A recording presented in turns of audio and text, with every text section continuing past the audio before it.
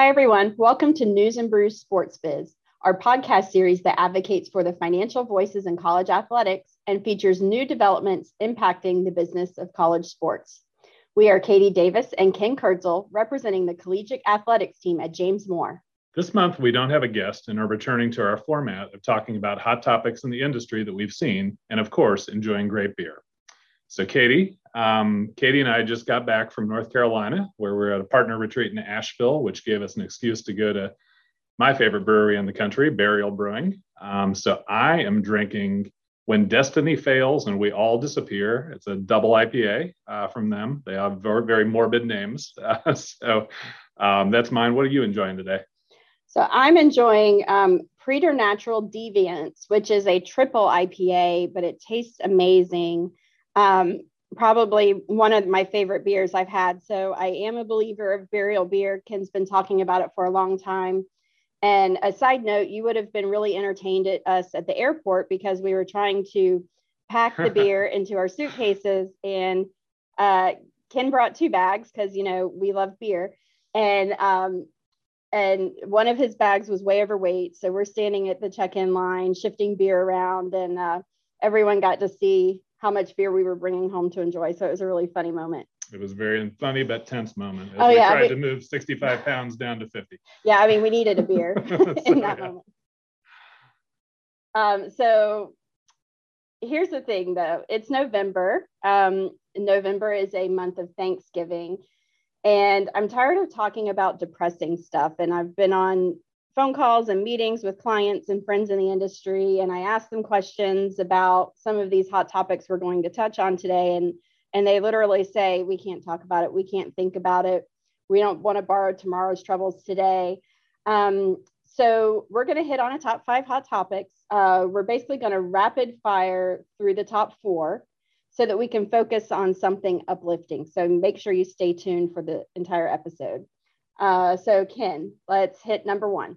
So hot topic number 1, just looking at the news over the last week, conference realignment. There's more schools moving or talking about moving, and conferences going from 8 to 14 and all sorts of different combinations. What are a couple of the big ones that caught your eye?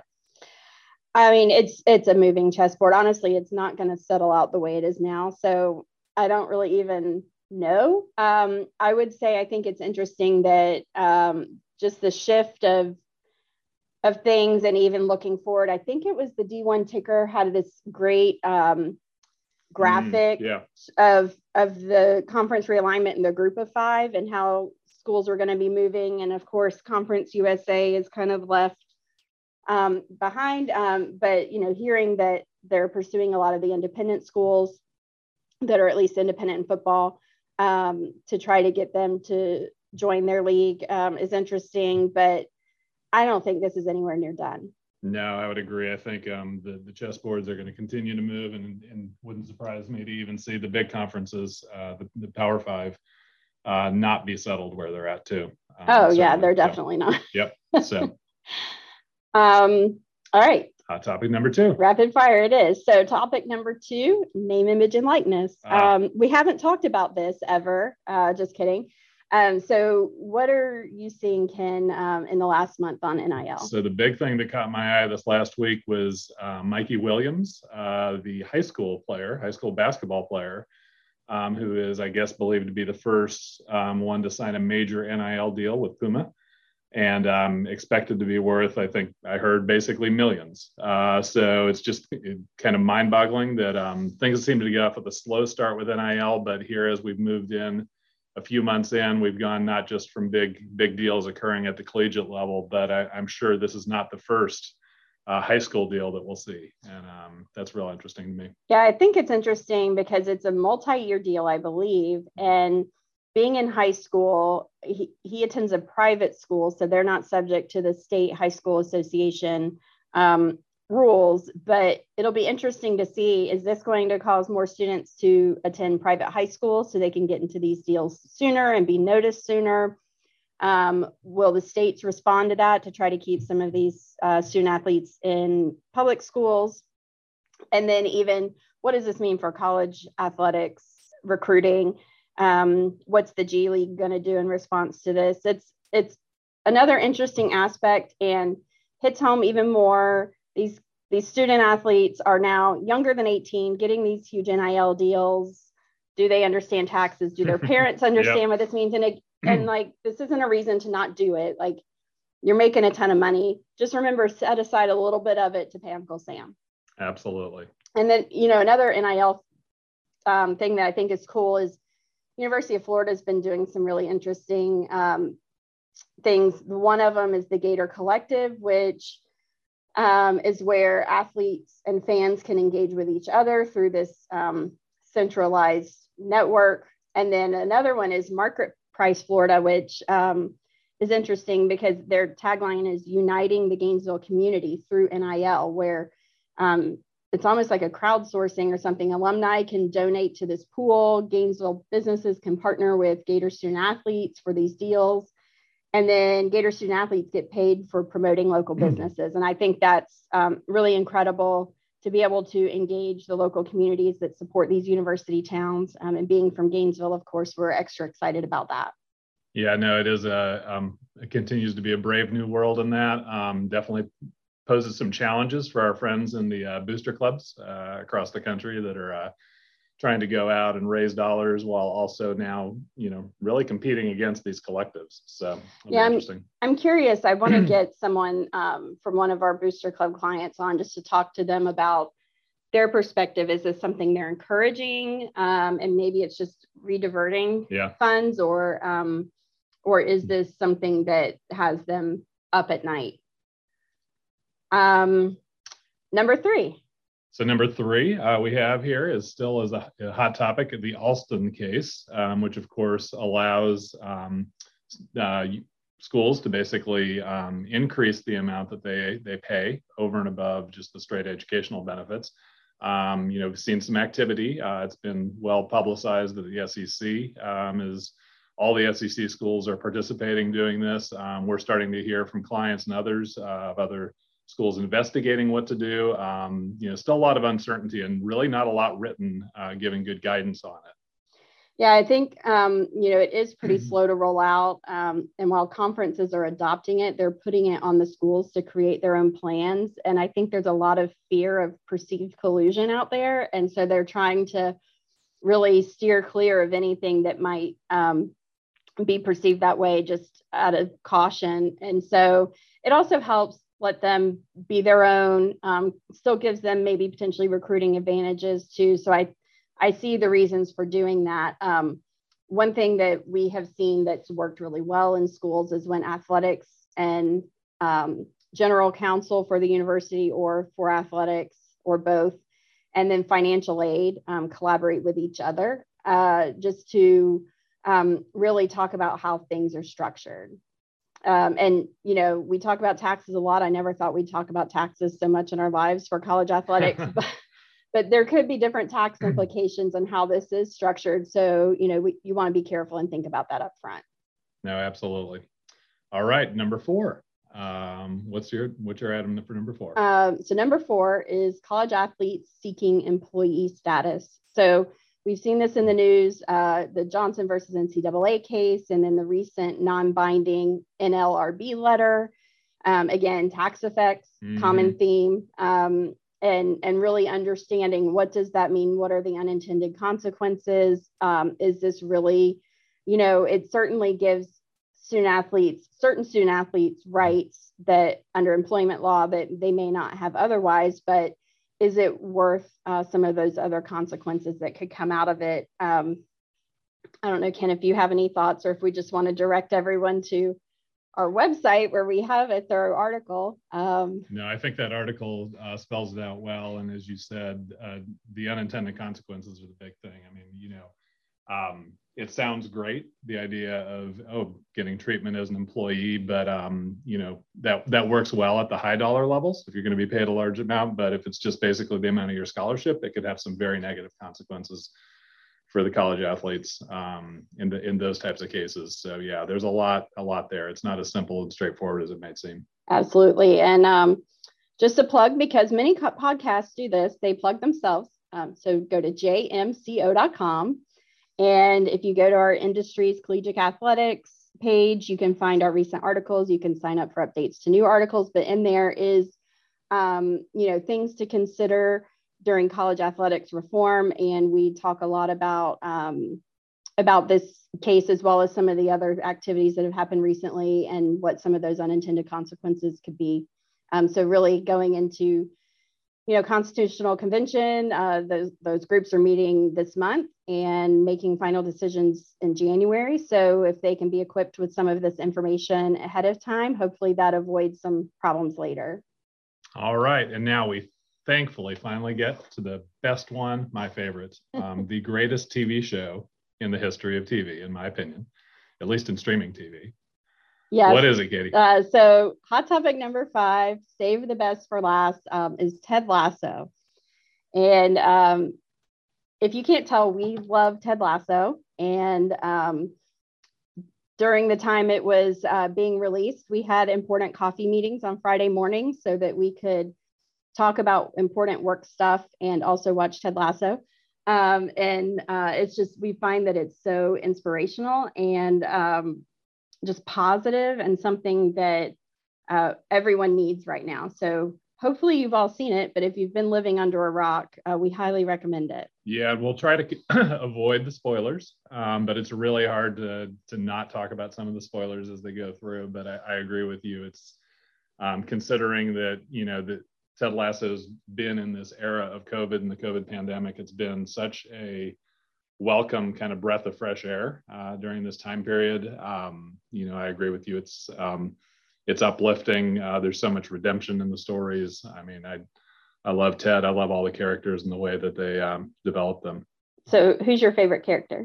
So my favorite character, I think, changes over time. I think in the first season, it would have been easy to just say it was Ted Lasso because, I mean, he just is amazing and funny, and I love his outlook on life and all that. But I would say in the second season, it's interesting because my favorite character in the second season is Roy Kent, and in the first season, I was just kind of like, he's fine as a character, and all that. But he just turns absolutely amazing in the second season. So I don't want to give too many spoilers, but I mean, his character takes on amazing depth in season 2, I think. Yeah, he's one of my favorites, and because this podcast is PG, I won't do the we can't use his language. But he's a great character. I also like Coach Beard, who is a man of few words, but gets his point across. And Keeley is also another really positive character that I really like. I can't pick just one. Yeah. And so I just think they're really great. But I also like the tactful way that they bring awareness to some of the social issues out there without being too political or in your face or making you want to just grunt and be like, oh, I'm trying to escape this. And now they're bringing it in. I mean, I think, and it really showcases for athletes the powerful platform that they have to bring awareness to certain issues that are important to them and a way they can do it positively. So early in season 2, the sponsor of their team, that one of the players didn't like what that sponsor stood for and how he responded to that, and then how the team responded around it. And then even when the game was finished, how the press responded and how he was able to speak positively in that light. And it really had a lot of similarities to, what some of the real deep issues are that people are standing for, but did it in a lighthearted and positive and inspirational format. And I thought that was really powerful. No, I absolutely agree. And I think the other avenue that they've really done well, especially in season 2, tackling is just, mental health in athletics and in just in society in general. And they've handled it tactfully and thoughtfully. And, it's definitely the type of thing that Ted Lasso can bring you to. You can be bowled over laughing at just amazing scenes, amazing lines, and then also crying a couple minutes later. As they dive into another area. Yeah, I think they've done a really good job of addressing a lot of these issues that are so important to people right now. And also they've done a really good job of just bringing more insight into the business of the English professional football clubs, and then their whole league system with promotions and relegations between their different leagues at different levels. which I never really knew about because, in America, football is life. And that's, American football, that's, yes, that's not soccer. Yes. And so just learning more about that, and even saw there's a book out there. A lot of people in the industry have started reading called The Club to learn even more about that. And so I think that's just brought a lot of awareness to a really incredible sport that probably isn't as well regarded as it could be in America. And so I just find that really interesting. And they've entered into a licensing deal with the Premier League for, I don't know, I think it was around £500,000 for that licensing deal for the show to be able to use some of their footage and branding and things like that, which is really cool too. No, that is cool. And I've got to imagine the Premier League is just over the moon with the fact that basically they're getting some amazing promotion, from one of the largest companies in the world, and Apple. Really, it's got to be, I can't imagine that this is doing anything but just helping soccer ratings and, sorry, I shouldn't call it soccer, football ratings. And just the impact on that. So, it's a huge, huge, powerful show on that front too. It is. And I also think it's a really good, we talk about this a lot, non-traditional revenue generator. So they have been able to find that and capitalize on it. And it's only going to make them more successful from a financial standpoint as well. Yeah. And the other thing that the show is known for is just creating some amazing lines. Ted in particular has amazing lines. Do you have any particular favorites, Katie? I have a lot of favorites. I'm bad at memorizing them, so I did look some up and took notes of a couple of them that made me laugh again. But one is, if God would have wanted games to end in a tie, she would have invented numbers. Or sorry, wouldn't have invented numbers. So again, that's, kind of funny as an accountant and just understanding more about the sport ending in a tie. And as we've seen in American football, you can go 9 overtimes and it'd be one of the most painful experiences in the world, but dang it, we're not going to end in a tie. Yep. And then another one that I really like is, as the man once said, the harder you work, the luckier you get. And I believe that too, that very little, it comes from actual luck and it just comes from hard work. Absolutely. No, that's an important reminder.